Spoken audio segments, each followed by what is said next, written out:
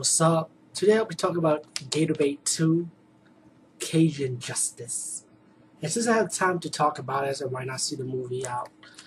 I also reviewed Gator 1 during my 2009 Eras DVD movie buffer, so check that review out. I'm glad I still have it, and I'm glad I saved it though. So yeah, check out Gator 2, closing my DVD book. Just to let you know, I keep most of my DVDs in a book like this.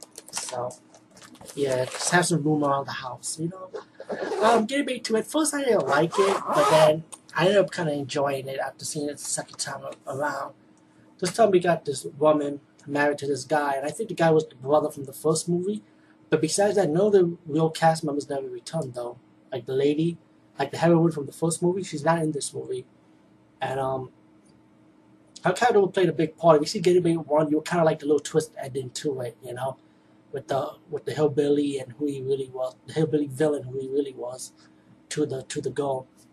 But anyway, let's just say Gator 2 was a decent, enjoyable movie to watch. You got a wedding with the brother who's older now, married to this girl. They had a brawl fight at the wedding with some hillbilly rednecks trying to crash the wedding. Later on, the couple ended up going to the swamp.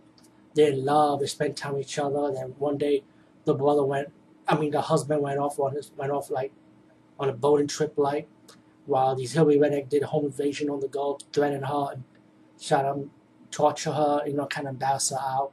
And then her husband came home. He got beat up, and he kidnapped his wife, which is the girl in the picture. You know, the new heroine in the second movie. They kidnapped her.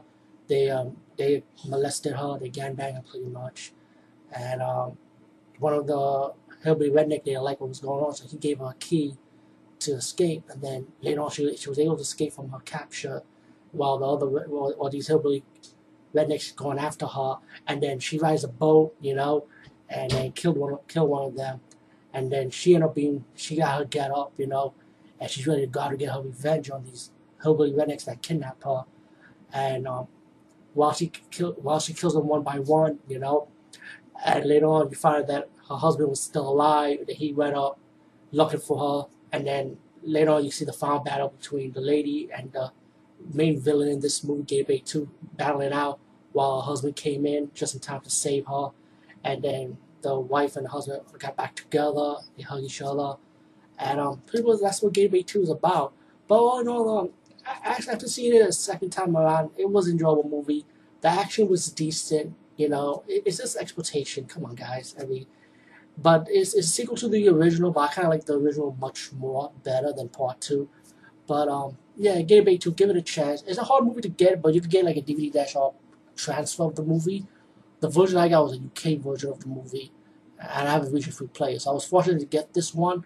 And it's out of print, by the way. But like I said, you can get a DVD or transfer from a seller on ioffer.com. Just look for it. But anyway, peace, guys. See you later.